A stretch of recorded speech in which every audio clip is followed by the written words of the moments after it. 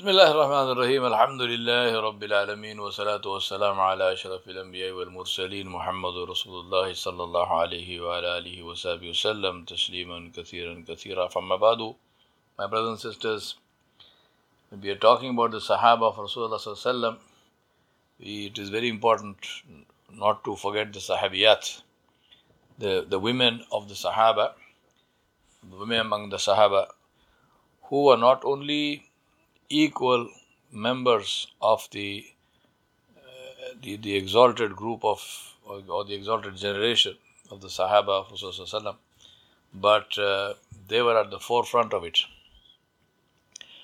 As we know, the first Shaheed in Islam was Sumayya bint Khayyat radiallahu anha, the mother of Ammar bin Yasir, the wife of Yasir radiallahu anhu, and she was the first person, man or woman, to be killed for being a Muslim and no other reason. So she was the first Shaheed fi sabilillah.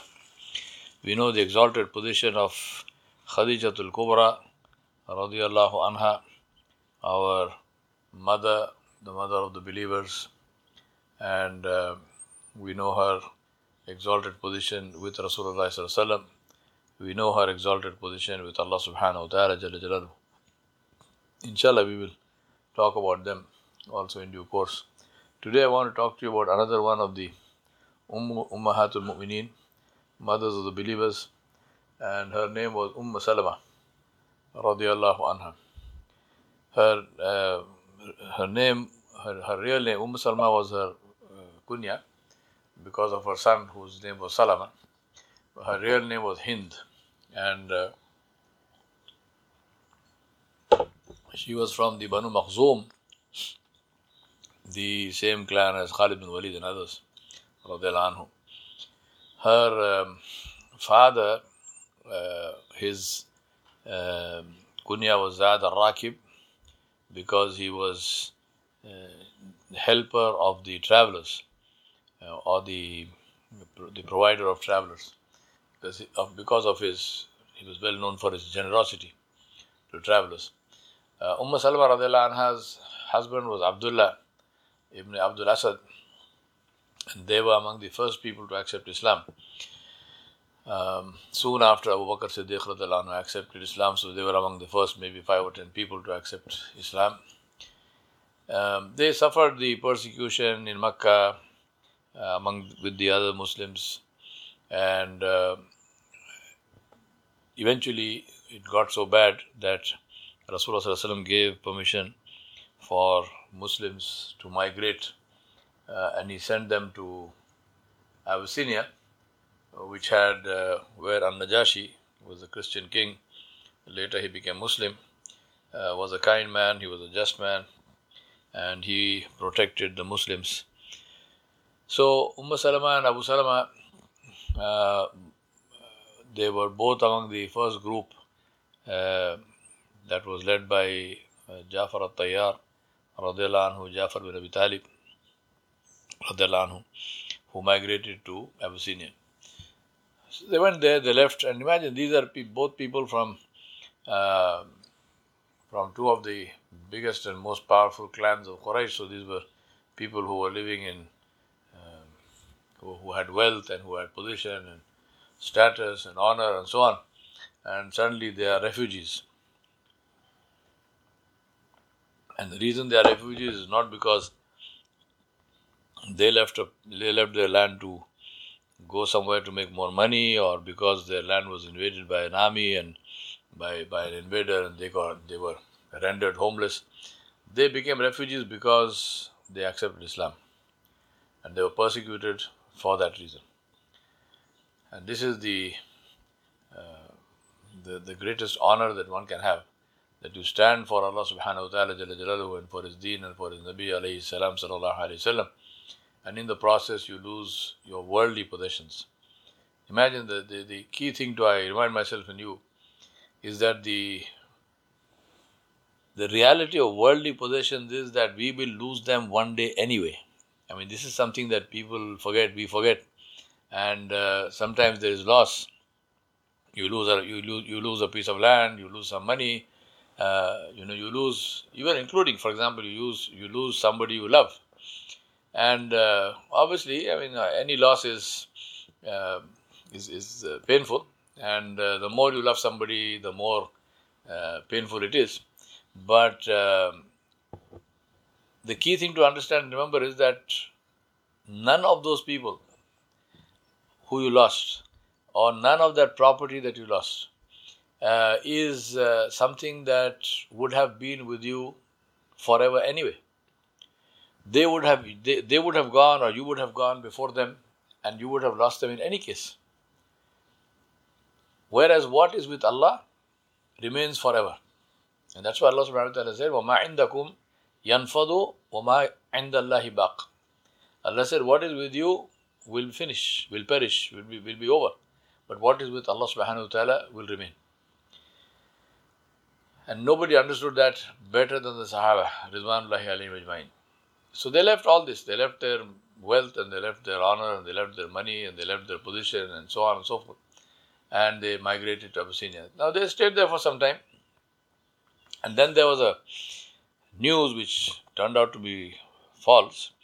But there was news in Abyssinia that Hamza bin Abdul Muttalib and Umar bin al-Khattab radiallahu anhu have accepted Islam, and therefore the position of Muslims now is different, and the persecution of Quraysh has finished, and Muslims are no longer being persecuted.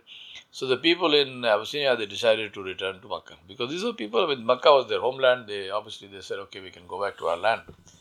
So they returned to Makkah, but when they returned to Makkah, they discovered that this was not so, that things were as bad as ever. As a matter of fact, they were probably worse, because more people had accepted Islam, and the Quraysh were even more angry, and they were persecuting them even more. So they decided now to migrate to Medina. So Abu Salama radiallahu anhu prepared a camel, and he mounted his wife and son on the camel, and he took the lead, and he left Makkah. The problem was that just as soon as they were out of Makkah, some people from Banu Makhzum, that is the clan of Salama radiallahu anha, they came, and they stopped Abu Salama, and they said, you can go where you want, but this lady is our daughter, so you cannot take her from here. Do you expect us to allow you to take her away? No. And then they grabbed him, and they took Salama radiallahu anha, and they took her and the child away, and they chased away Abu Salama. Now, while this was happening, the clan of Abu Salama, Banu Abdul Asad, they saw this happening, and they came and they said that this boy is ours. You can take the lady, but this is our boy, this is our son, and so you cannot take him. And so they took the son away from the mother. Now imagine the plight, the situation of Sayyidah Salama radiallahu anha. In one stroke, she lost both her husband and her son, and she was all alone. So she says that every day when the sun was in the sky up, she said, I would go to that place, that valley where this happened, and I would sit there and I would weep until night fell. And she did this every single day for a year. Until one day, the man from Banu Umayyah, he passed by, he saw her condition, and he went to the clan, he went to her clan, to Banu Makhzum, and she said, what? And he said to these people, what are you doing to this woman? Why are you torturing this poor woman? What did she do? Leave her, let her go. Let her go, you have caused her so much pain. And her son she is separated from her son, from her husband. Let her go, let her do what she wants. And he kept on pestering them, and he kept on, persuading them. Eventually they agreed. And they said to her, you can go and join your husband.